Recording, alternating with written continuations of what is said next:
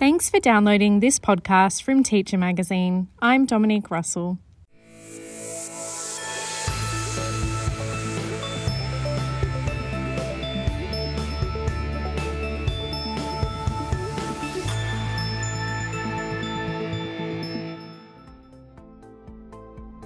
Each year, 2 educators in Australia are named winners of the Prime Minister's Prize for Excellence in Science Teaching, 1 primary school teacher and 1 secondary school teacher.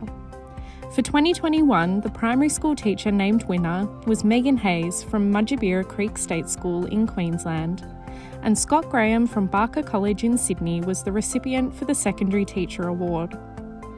Both have gone above and beyond to improve student outcomes in science in their school settings.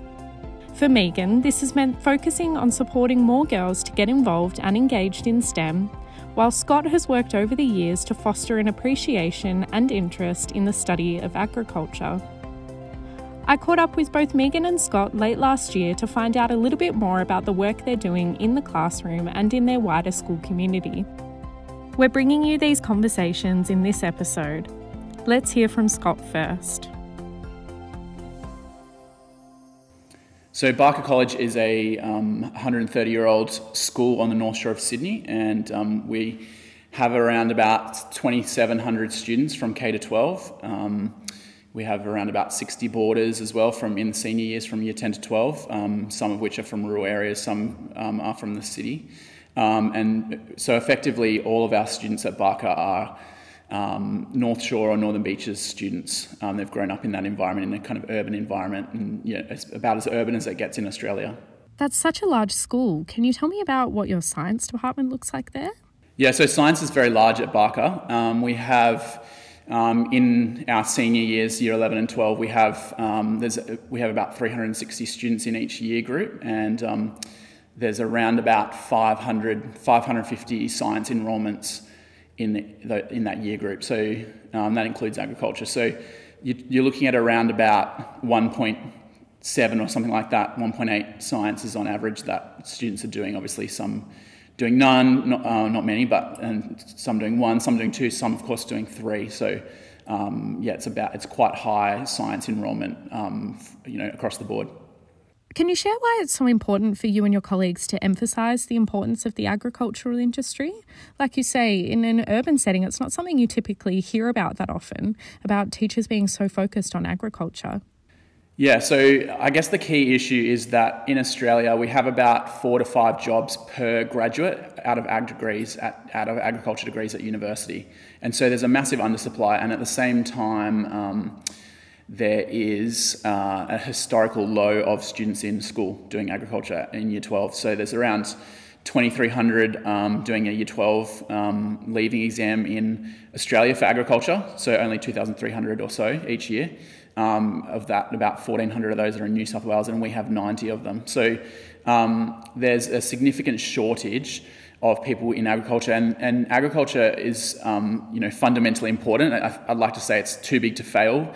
Obviously we need agriculture for our continued survival, and it's of foremost importance. It's the reason that we can be such an urbanised country. I mean, one of the most urbanised countries in the world is because not everyone has to grow their own food, basically, and so our agriculture is efficient and it's world class. And so with agriculture, I guess now and particularly into the future, I mean, the students that are sitting in our classes are going to still be working in 30 or 40 years' time, and so we need to really be setting their sights on that. And I think, and as a secondary point, I think students are really interested in making a difference in the world and being part of something much bigger than themselves. And so I think agriculture really fits the bill there in terms of a lot of our students are really excited and interested about things like food security and climate change, and obviously agriculture it has the biggest land user in the world. About 50 to 60% of Australia is used for agriculture, and so agriculture has such a large influence over food, obviously food security, but climate change as well. And so students are really interested in doing something in agriculture for that reason, and urban students in particular. Is agriculture something students are introduced to in their earlier years at Barker College, or is it something that they're introduced to later? So as a subject that they can choose, they can only do it in year 9 to 12, and it's voluntary all the way. However, in New South Wales now, agriculture is mandatory in year 7 and 8 technology, in what's called tech mandatory. It's one of the rotations that they do, one of the 5 rotations. And food tech, and how that's implemented in each school looks a little bit different based on their own resources. But that's now mandatory as of the last kind of 3 years. And so that's really important in terms of getting them thinking about agriculture, they're all interested in it. And this is the thing that, I think people have the wrong perception about, is that urban people are super interested in agriculture and the paddock to plate and that kind of thing, and actually want to know about it, but are kind of structurally separated from agriculture. It's just the way our society works, but they don't necessarily want to be. And so students in year 8, we do it in year 8 in the mandatory tech unit, the agriculture component.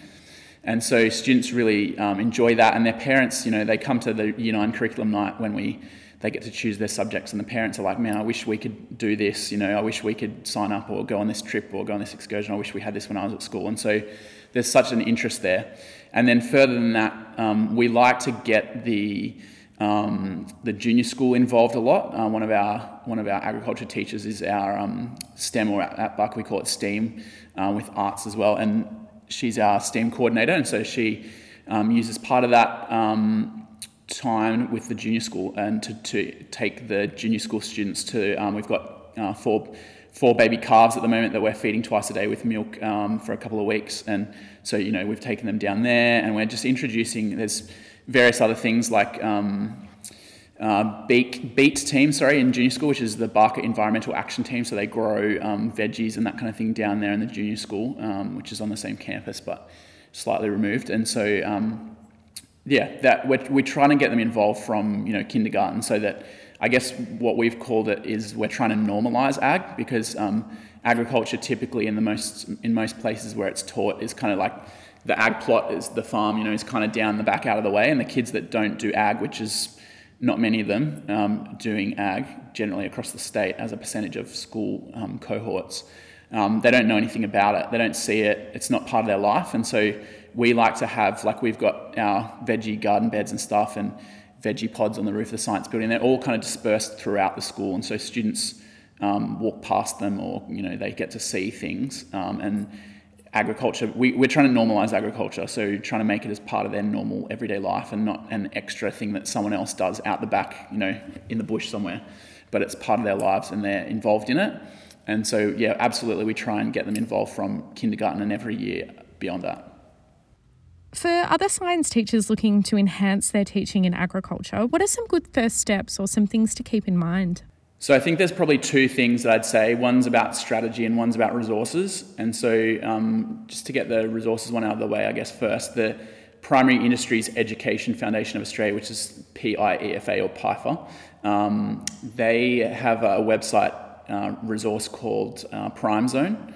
And so if people search on Google for Prime Zone, it's the first one that will come up, and it's a resource that has it's a site that has a whole lot of resources for primary industries, agriculture, forestry, fishing, all that kind of stuff, for all different year groups. And so I'd really recommend that in terms of being a resource. And as we mentioned, agriculture is now mandatory in New South Wales in year 7 and 8 tech. So a lot of teachers, I think, have been utilising that. And that's, applicable across the country. It's not state-based in any way, but so that's all free, and so that's a fantastic resource.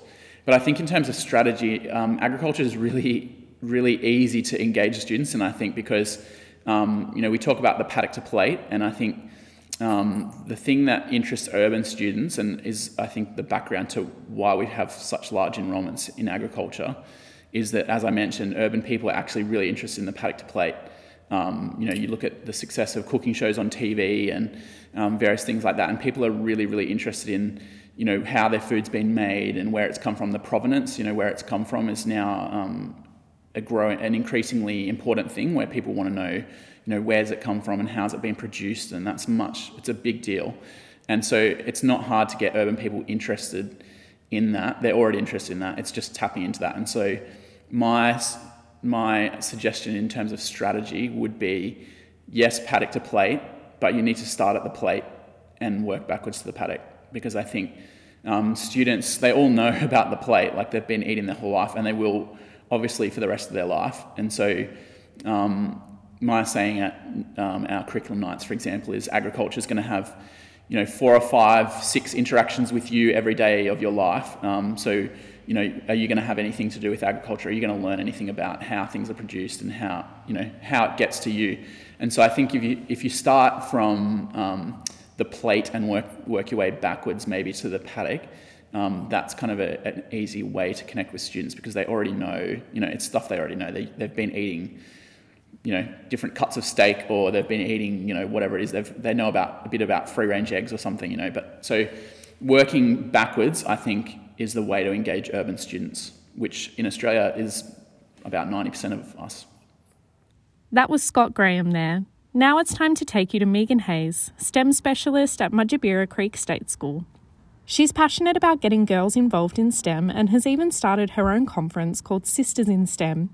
Here, she explains how she was able to pull it all off and some of her favourite learning activities in the classroom. Well, Mudjabera Creek is located on Queensland's Gold Coast. We're called the Green Behind the Gold. We're in the semi-rural. We have 750 students here, so most year levels have 4 cohorts. My role started in 2016 when we found that the interest in science and the culture of science was growing in our school quickly, and it was an area that I was really interested in. And we have a very forward-thinking principal, and Deirdre put out an expression of interest to the staff for someone to take on the role in a specialist position. So I got that role, and in 2016 I started with a model which had the classes coming to me with their teacher. So it was like a train-the-trainer type setup where the teachers were able to see what I was doing. We were able to work collaboratively, and then they went back to their classroom and they could continue on with that idea. The following year, or was it 2 years after I started, we then brought on board my colleague who is digital technology based, and we work together side by side, that sort of thing. So that's where the idea grew from. And when I started, there weren't STEM specialists, if you want to call it that, type of people, especially on the Gold Coast. So it was all very new and a lot of trial and error.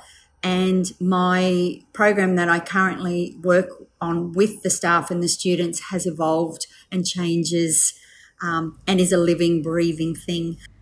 You're passionate about getting girls involved in STEM and engaged in STEM too.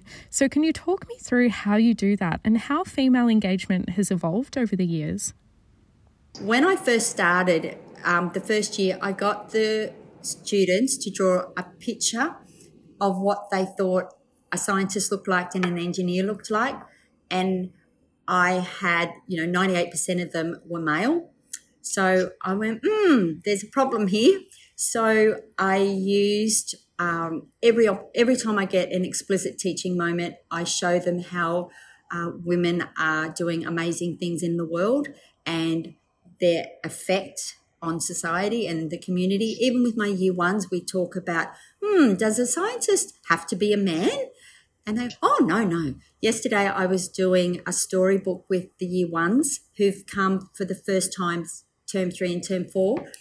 And already I can see them being changing their mindset. And I read a story called If I Built a House, and I was telling them that there's lots of different sorts of engineers in our world, and an architect is a type of engineer because they plan and they build houses and buildings and, from a skyscraper to a cottage.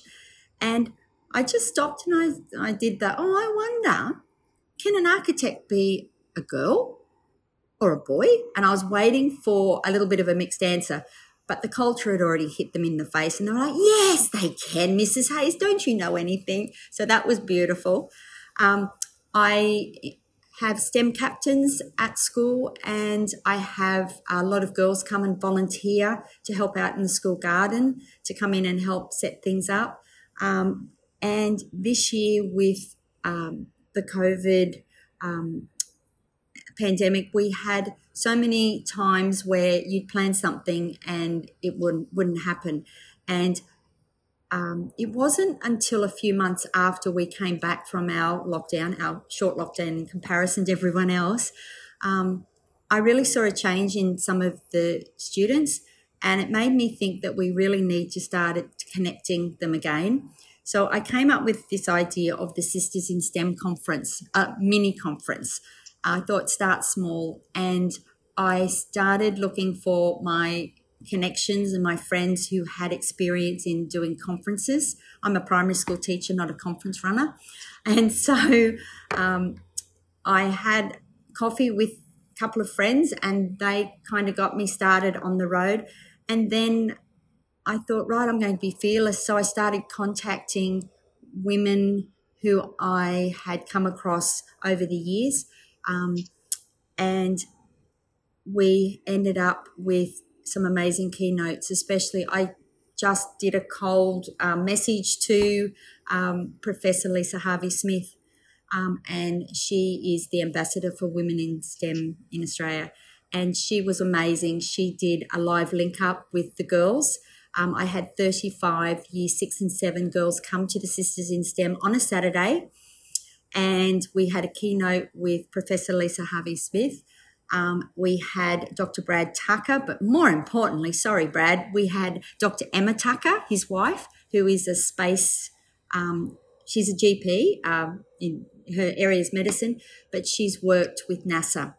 The girls were blown away that these two people had come so far in their career. So it's those role models that I use as much as I can with the girls. They went away passionate and enthused, and the emails that I received from their families, I was very humbled that a small idea grew into something quite large. So now that the words got out, and the teachers who actually supported me and did little breakout sessions, the professionals from Griffith University, they're going, we've got to go bigger and better, give more girls the opportunity. And I'm like, okay, let's do this. It was just amazing. And I'm very fortunate that I think my passion goes across a little bit to a lot of the staff here. And I had so many staff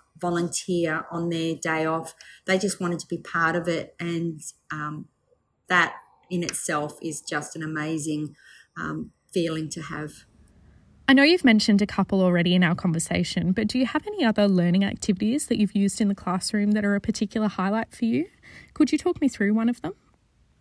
I think my favourite task to do or challenges to do is when I do storybook STEM with my younger students.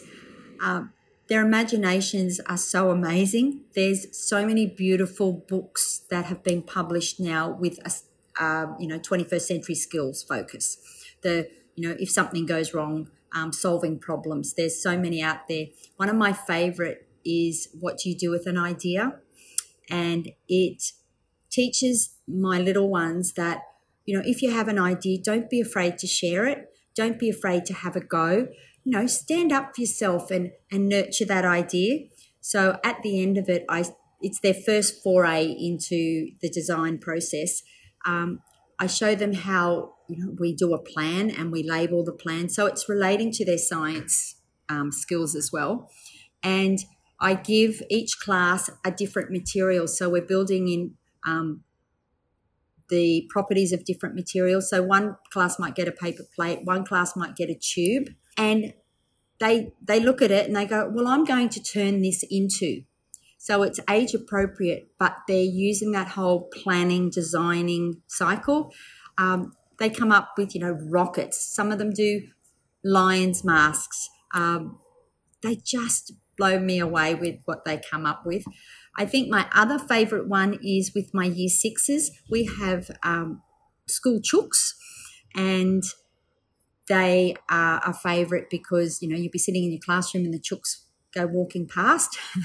And one of the problems that we've had is that we've got three, a rooster and his two girls, and we need them to have more space and to be safe. So I challenged the year sixes to plan and design a prototype of a house for a hen. So I'd worked with the year sixes, and we looked at all of my planning that I do. I work with my year level cohort, and we bring in what they're doing in science into the work. So they were doing their electrical unit in science. So they did their prototype, but then they had to incorporate a circuit of some description that provided some sort of care or protection for the chooks. So they were taking what they'd done in science and putting into a real world context. And, you know, we had fans and air conditioning and alarms for foxes. It was really fun, but it had a purpose. And all the way through anything that I do, it is related to what they do in their science lessons. And I work with the science coordinator to make sure that that's what happens. People always ask me, what do you do and how do you get started? And I just want to let people know that you just got to start small and just start. You don't have to have everything all at once. I started with nothing. I was very confused about the curriculum and how it fitted. And it took me a good 12, 18 months to work out that I was focusing on the design technologies, and it was easier when my colleague came on because she focused more on the digital, but, you know, they overlap so much. And I just think I've been doing a lot of reading lately, and I found that I was doing inquiry early on and didn't know it was inquiry. And there's such a place for inquiry learning across all classrooms. And STEM isn't a subject. STEM is a way of thinking. It's about those skills. And I think the success of our program has been that we've been building on those, you know, the collaboration and the problem solving. That's all for this episode. Thanks for listening. Before I let you go, I thought I'd share some details about an upcoming episode we have for you. We'll be joined again by Monash University academics Dr. Erin Leaf and Russell Fox, who will be taking us through how teachers and school leaders can tackle responding to inappropriate comments made by students in the classroom and the playground. So you don't miss out, don't forget to subscribe to our podcast channel on Spotify, Apple Podcasts, or SoundCloud. If you want to keep listening now, you can access the 200 plus episodes already in our archive. And while you're there, we'd love if you could rate and review us.